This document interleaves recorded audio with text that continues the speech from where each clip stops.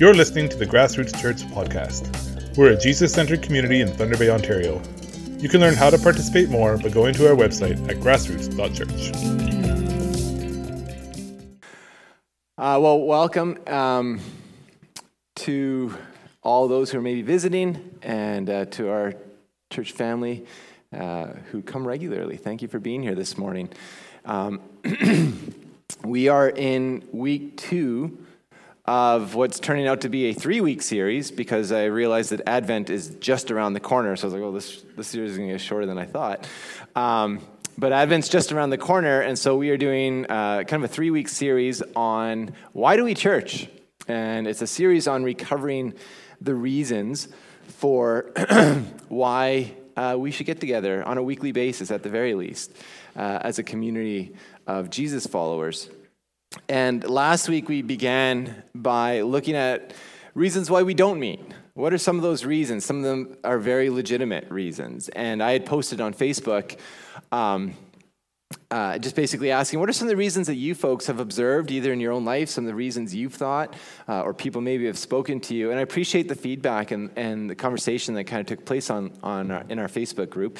And by the way, if you are a member of Grassroots Church or you're interested in this community and you're wondering, like, how do I connect with the community on a more sort of ongoing basis, our Facebook group is a great place for that. There's lots of good reasons to do that. We share things that, we might be wanting to give away or sell or whatever, kind of there before we go onto Facebook Marketplace often. So you get first dibs on things. That's great. But also just conversations like this take place there as well. And some of the things that were shared, people no longer believe. Or maybe they didn't believe at all to begin with. Church seems irrelevant, which is,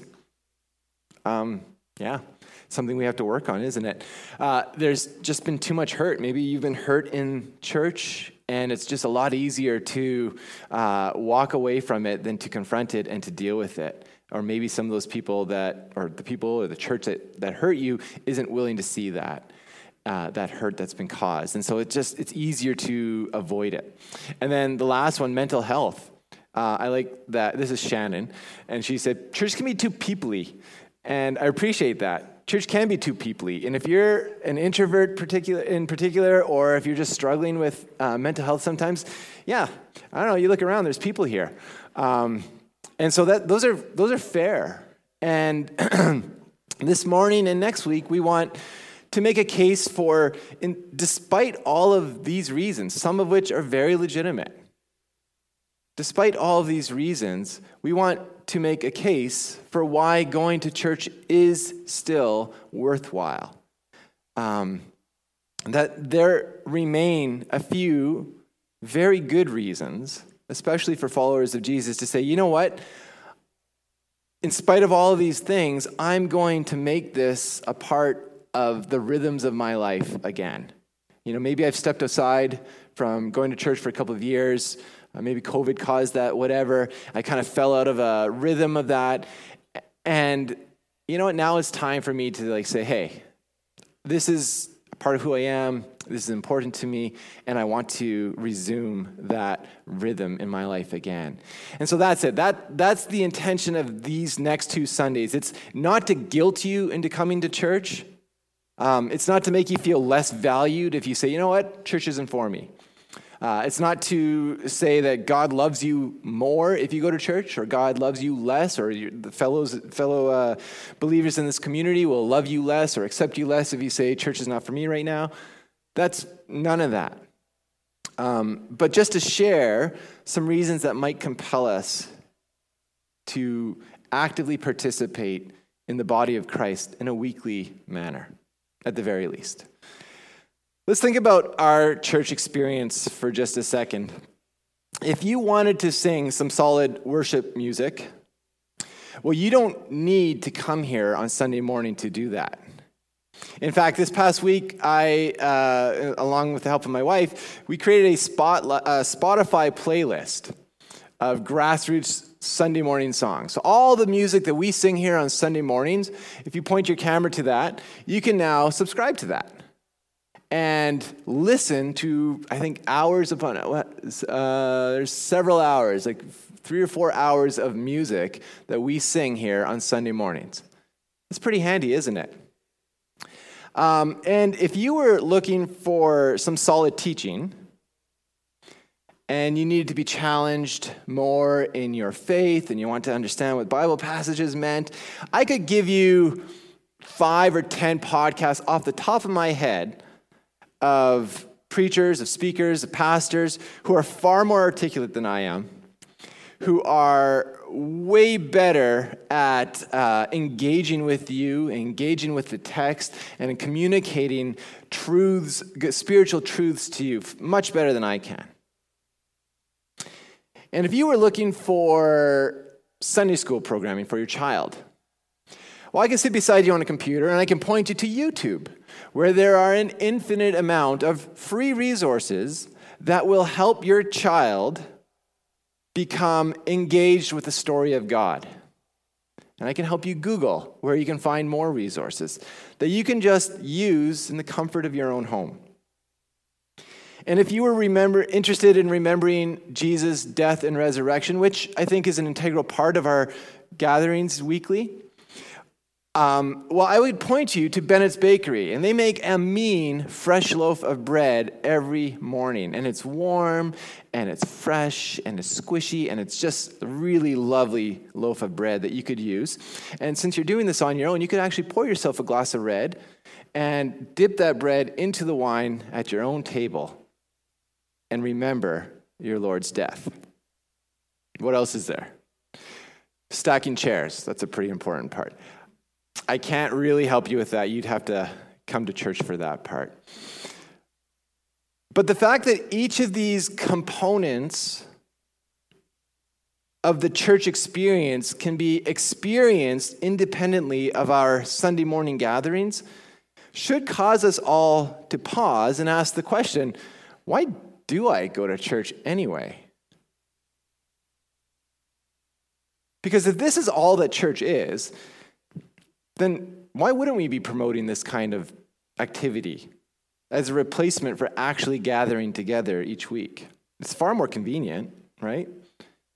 You can do this on your schedule. If you don't like a song that comes up on the Spotify list, you can just say, skip, go to the next one. If you don't like what a particular pastor or podcast is saying to you, well, here's 5 other ones you can listen to. Pretty easy. And maybe some of you are like saying, that's actually an interesting point, Steve. Maybe we should consider this. Now, before you check out and subscribe to what I call the Saint Solo, the Church of the Introvert, that's the name I came up with. Maybe it doesn't land. Let me remind you that this kind of church service, where you do all of these activities individually, independently of the larger body, lacks one important ingredient. Other people. Right? Other people. And I want to ask, what if we looked at the church experience, this thing that we're doing right now, not primarily as a place of gathering to sing songs or learning about the Bible or teaching or whatever, but primarily as a means of interacting with one another.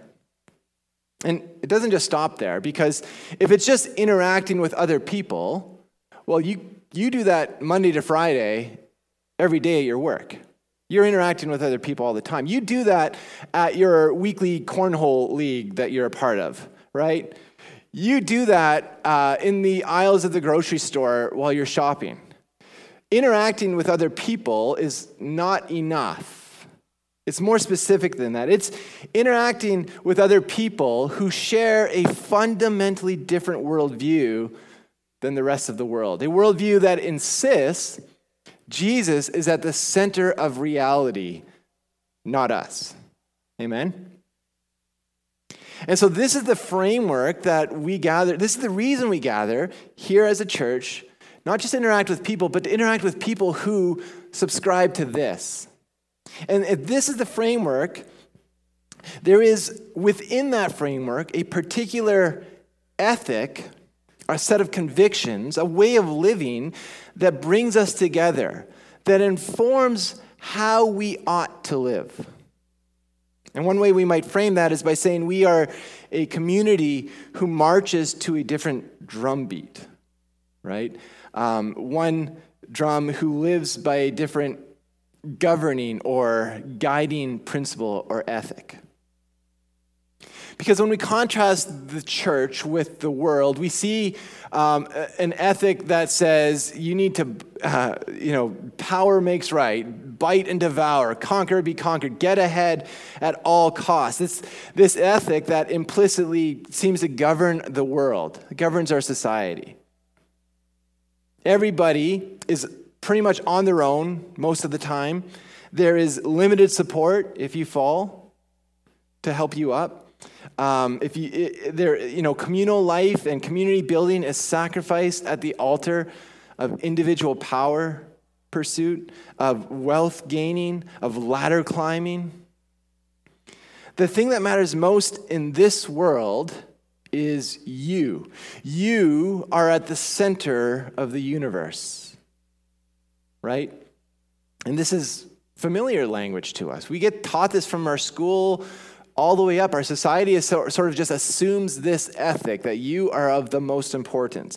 It is an ethic that declares that everything is about you and your safety, your priority, your comfort should come before everyone else's. And if you have time to care for others, then great.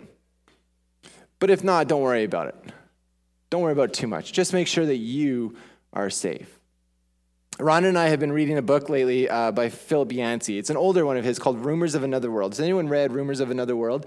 It's maybe one of his, you have, good.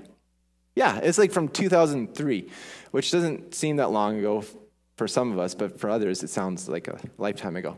Anyway, it's so Rumors of Another World, and he shares this story in the book about it's taken out of a memoir written by Langdon Gilkey, and his name it's called Shantung Compound, and it's an account of Gilkey sharing a prison camp during World War II with other foreigners during Japan's occupation of China.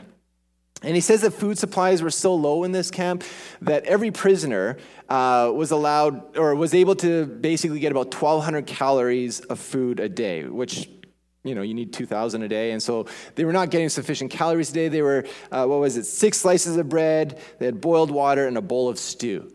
That's all they were able to have. And so these prisoners dreamt of nothing more than just eating lots of food all the time, having full nourishment.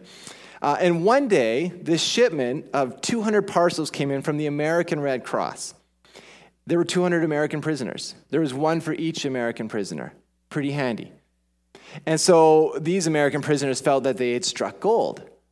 Each parcel contained a pound of powdered milk, 4 tins of butter, 3 cans of Spam, a pound of cheese, some chocolate, some sugar, and a bunch of other goodies. And then, in addition, there's a bunch of clothing as well. And so the Americans used that, and then they kind of distributed all the excess clothing and whatever extra food maybe they had to the rest of the camp. And things were going pretty good for a while. And then, 6 months later, the goods from the parcels had kind of all dried up. Winter had set in. It was really cold, and morale had sort of hit an all-time low in the camp. Christmas had just passed, and the American Red Cross sends, get this, 1,550 parcels to this camp. Gilkey writes, it was as though everyone were living through every Christmas Eve of his lifetime, all rolled into one. Everyone is so excited about this incredible delivery, right? There was enough parcels for every person in that camp, with 200 to spare. But the next morning, to their dismay, they read a notice that no parcels would be distributed. Because get this, a small group of Americans, now nothing against Americans, that's not the point, many of us might do this in this situation. But a small group of Americans had decided that because the American Red Cross had sent these packages to the camp, that they were the ones entitled to the packages. No one else. In other words, they demanded 7.5 parcels for each American, with none to spare for the others. Disgusted, the commandant appealed to Tokyo for a decision, and the camp waited for 10 days with this mountain of parcels sitting there untouched. The Americans faced resentment and hostility from other prisoners. And this is what Gilkey writes. He said, it was the same story all over, a community where everyone had long forgotten whether a man was American or British, white, Negro, Jew, Parsi, or Indian, had suddenly disintegrated into a brawling, bitterly divided collection of hostile national groups. Ironically, our wondrous Christmas gift had brought in its wake the exact opposite of peace on earth. The massive mounds of life-giving parcels lay inert in the center of the camp, while gusts of human conflict and ill will swirled tumultuously around them. For the first time, I felt fundamentally humiliated at being an American. This ethic of entitlement, of self-centeredness, of self-preservation, it always leads to hostility. It always leads to conflict, to ill will, to division, to brokenness. That is the way that the world operates. And you look around and it doesn't take much to see that substantiated, to see that truth. But then in the midst of all that, this weird community of Jesus followers comes along, and they insist that there is a different way of living that subverts that ethic of selfishness.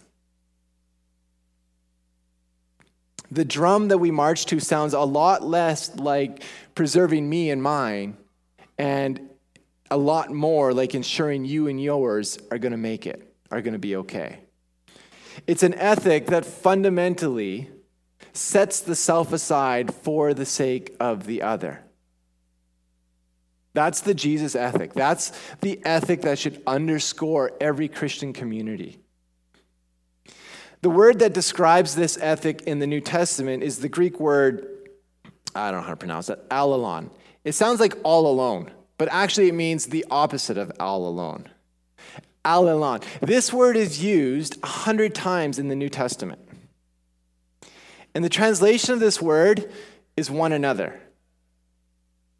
This is it. Listen to this. Submit to one another. Ephesians 5. Forgive one another. Encourage one another. Motivate one another. Restore one another. Care for one another. Accept one another. Bear with one another. Carry one another's burdens. Be hospitable to one another. And it goes on and on and on. In every page of the New Testament, especially the epistles, do we see this one anothering. It is a major theme. I would almost say that it is the most important or the most consistent theme in the New Testament. Just one passage here, Hebrews 10, and we looked at this last week as well, but let us hold tightly without wavering to the hope we affirm, for God can be trusted to keep his promise. Let us think of ways to motivate one another to acts of love and good works. And let us not neglect our meeting together as some people do, but encourage one another, especially now that the day of his return is drawing near. We looked at this passage last week, and I kind of handpicked it because it's one of a handful of passages in Scripture that talk about the intentionality of gathering together as Christians.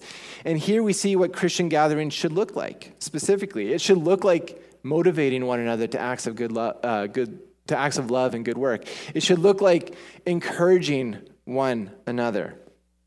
This is not obviously an exhaustive list, but it's clearly an indication that church, it's much more than singing 5 songs and listening to a sermon and stacking chairs. Right? Church is much more than that. And a few weeks back, we were studying Galatians, and we kind of camped on this verse for a little bit. Galatians 5:6, it says, "For in Christ Jesus, neither circumcision nor uncircumcision has any value. The only thing that counts is faith expressing itself through love." I love that phrase. Faith expressing itself through love. And I think what Paul means when he says faith expressing itself through love is this sort of reference to all of these one another examples. You want to know what faith expressing itself through love looks like, he'd say to us today?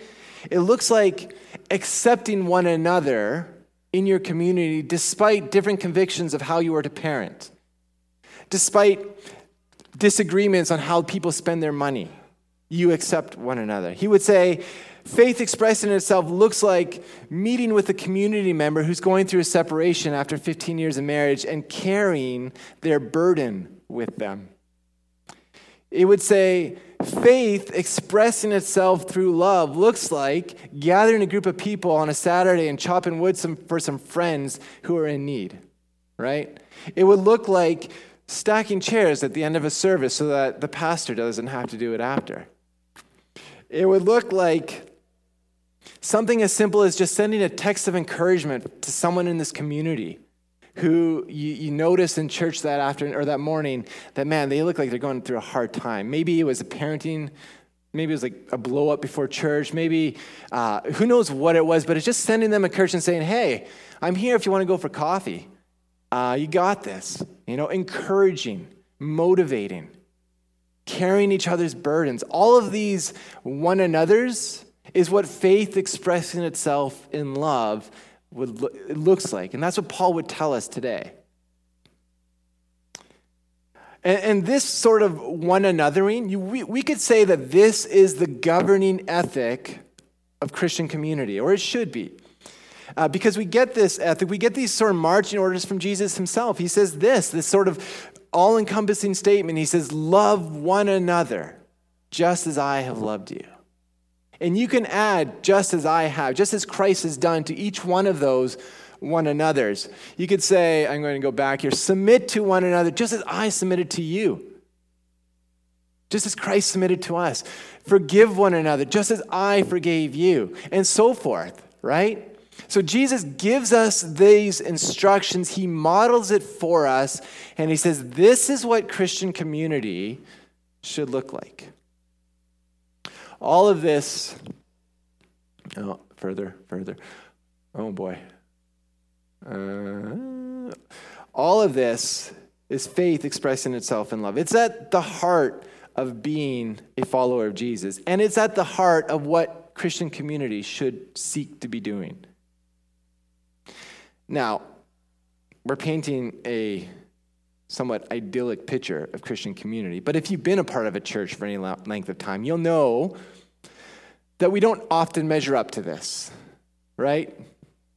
In fact, the church, for all of its ideals with one another, ethic of loving of what love should look like toward one another, maybe more often than not, we miss this. And so what do you do with that reality? Because there's a world out there that's like, everything is messed up, everyone's dog-eat-dog world, blah, blah, blah. And then I come inside this church and I see this, I'm supposed to be seeing this selfless love, this others-oriented ethic, this one-anothering toward each other. And often I don't see that. How do we compel someone to become a part of a community that confesses to pushing against the self-centered dog-eat-dog ethic of the world, but so often fails to accomplish that? That's a complicated answer. But I think it begins by acknowledging this, right? Written into the fabric of what it means to one another, to follow Jesus, is the act of confession, to acknowledge that we don't get this right often. In fact, James talks about confessing. He says, confess your sins to one another, pray for one another that you may be healed. Again, more one anothering. It's almost as if Jesus was like, I know you're not going to do this loving one another thing through selflessness very well. It's going to be a struggle. So let's ensure that we have a means of acknowledging this from right off the top so that we can reset, we can regroup, and we can try again. Confess your failed attempts at one anothering well. Acknowledge your shortcomings. Be vulnerable. Accept that you are not perfect, that you're not going to get it right each time, not as individuals and not as a community. So I think by beginning there, we set aside any pretenses or facades that we are any better than the rest of the world. We have our act together any more than anyone else. We don't. We fail over and over again. Let's start by asserting we often get selfless love wrong. But within the world, there isn't really any means of accountability that would say you need to change, that would spur you on to transformation. That doesn't exist in the world. In fact, the dog-eat-dog sort of me as a center of the universe ethic, that's almost celebrated in the world, isn't it? Right? Like if we see that, if the world sees that behavior, they say, hey, good for you, and then we dump accolades upon them. We give them more money, because it shows toughness, perseverance, all the fortitude, I conquered and I won, and that's good. And so we almost celebrate that in the world. The church does not, should not. The ethic that defines us as a Christ-centered Jesus communities is a form of accountability in and of itself. Because within this paradigm, friends, there is a self-correcting mechanism. And that self-correcting mechanism that we can measure up our behavior, our actions toward one another against, are the very teachings of Jesus. The way of Jesus himself that we read about in scriptures, that we hear, that we learn about, that encourages us, instills us, it gets us on the path toward living that selfless love kind of way. And the rest of the world can't appeal to that. Nor would we expect them to, and nor would they want to. So yeah, we fail to live this, we confess our failures, and then we rise up, we try again. Because the way of love that we submit to beckons us again and again to do so, and each time we recognize that it is underscored with grace. Incredible grace.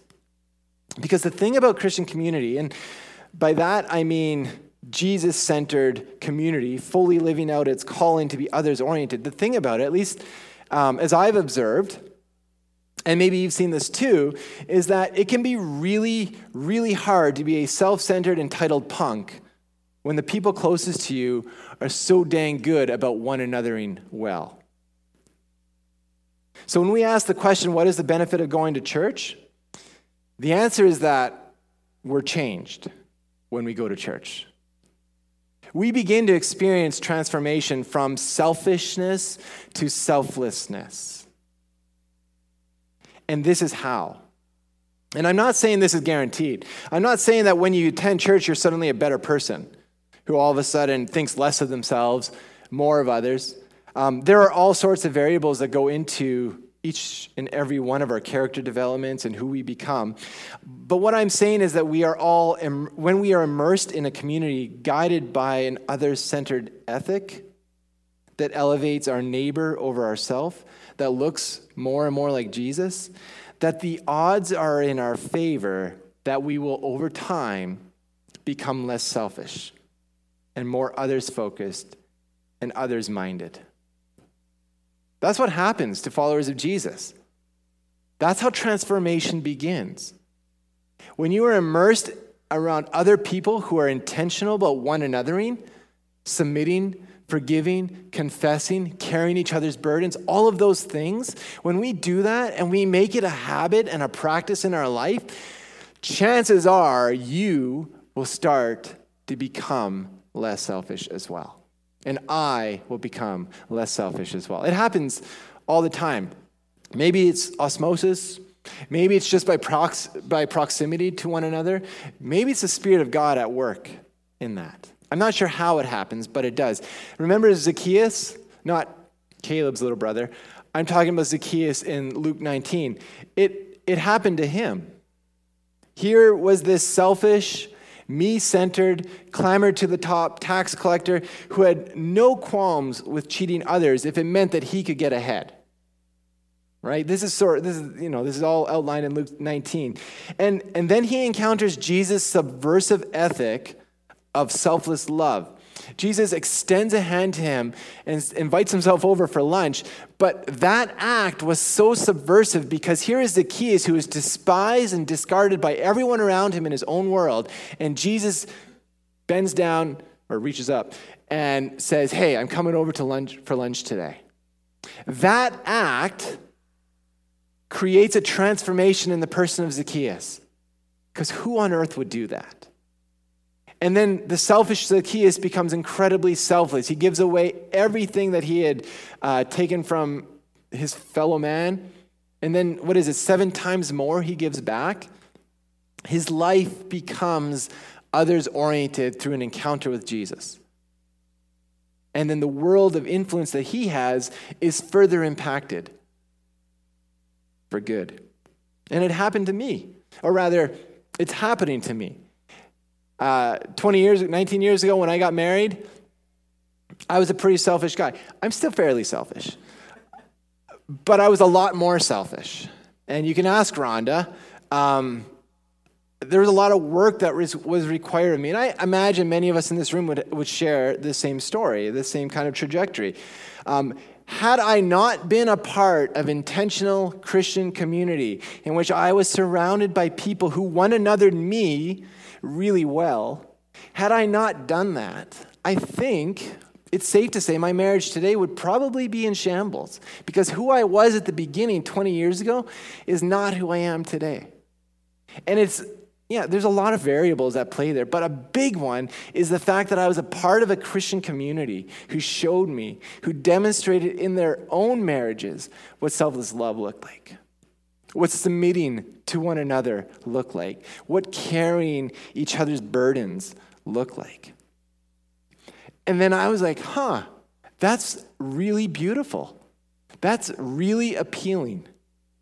And over time, not overnight, but over time, I'd like to think that in my relationship with Rhonda, I became less and less me-centered and more other-centered, more her-centered in that sense. In my mind, this is one of the main reasons that we should attend church. Because surrounding ourselves with people in pursuit of becoming like Jesus changes us to become more like Jesus. And the world needs more Jesus. Amen? When you look around at the hyper-individualism of our society, you see the brokenness that ensues from selfish, entitled, me-first thinking, an ethic that assumes that the triumph of the self is the most important goal.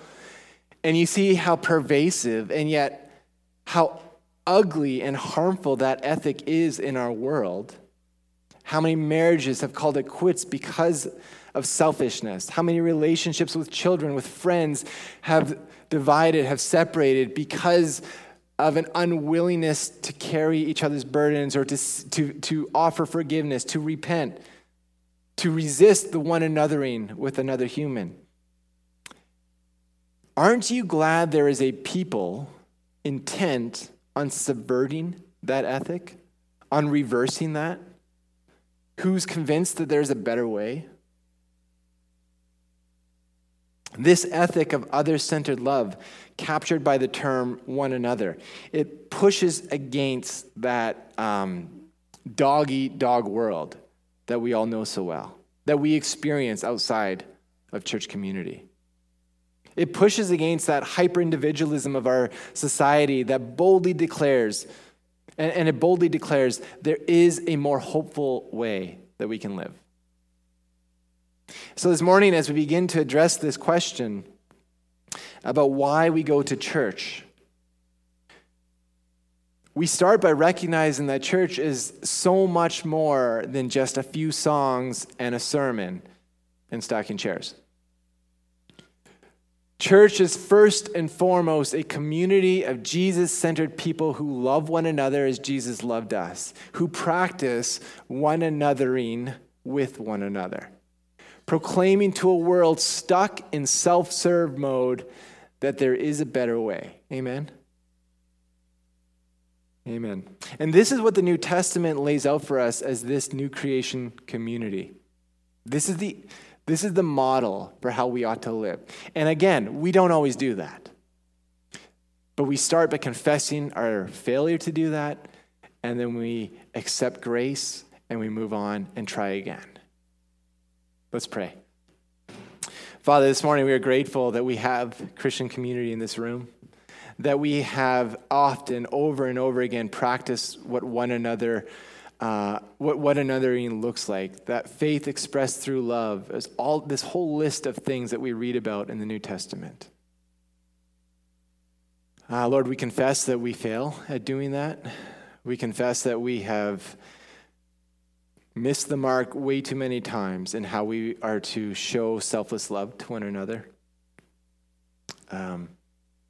Would your Spirit work through this community, work through us as individuals to help us to be more intentional about living that other-centered ethic?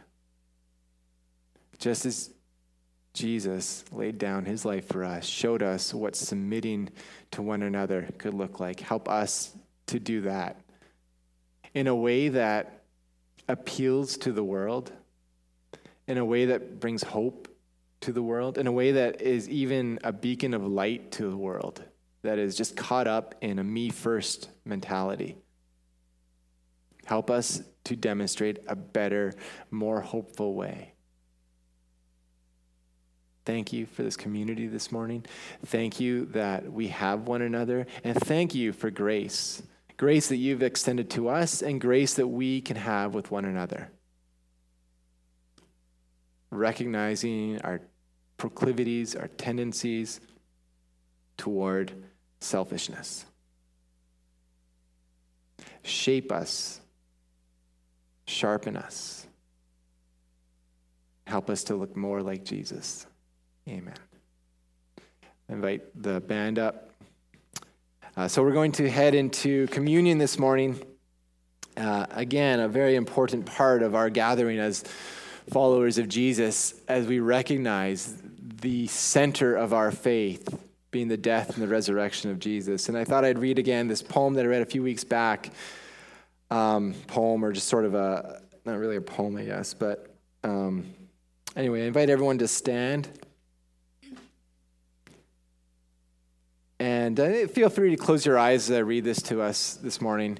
Jesus said, "I am the bread of life. All who come to me shall not hunger, and all who believe in me shall not thirst." With Christians around the world and throughout the centuries, we gather around these two symbols, bread and wine, these simple elements that speak of nourishment and transformation. God, we thank you that you are as close to us as breath, that your love is constant and unfailing. We thank you for all that sustains life, and especially for Jesus Christ, who teaches us how to live out an ethic of justice and peace. And I would add an ethic of others-centered love. And for the promise of transformation made manifest in his life, death, and his resurrection. We ask you this morning to bless this bread and this cup. Through this meal, make us the body of Christ, that we may join with you in promoting the well-being of all creation. Amen.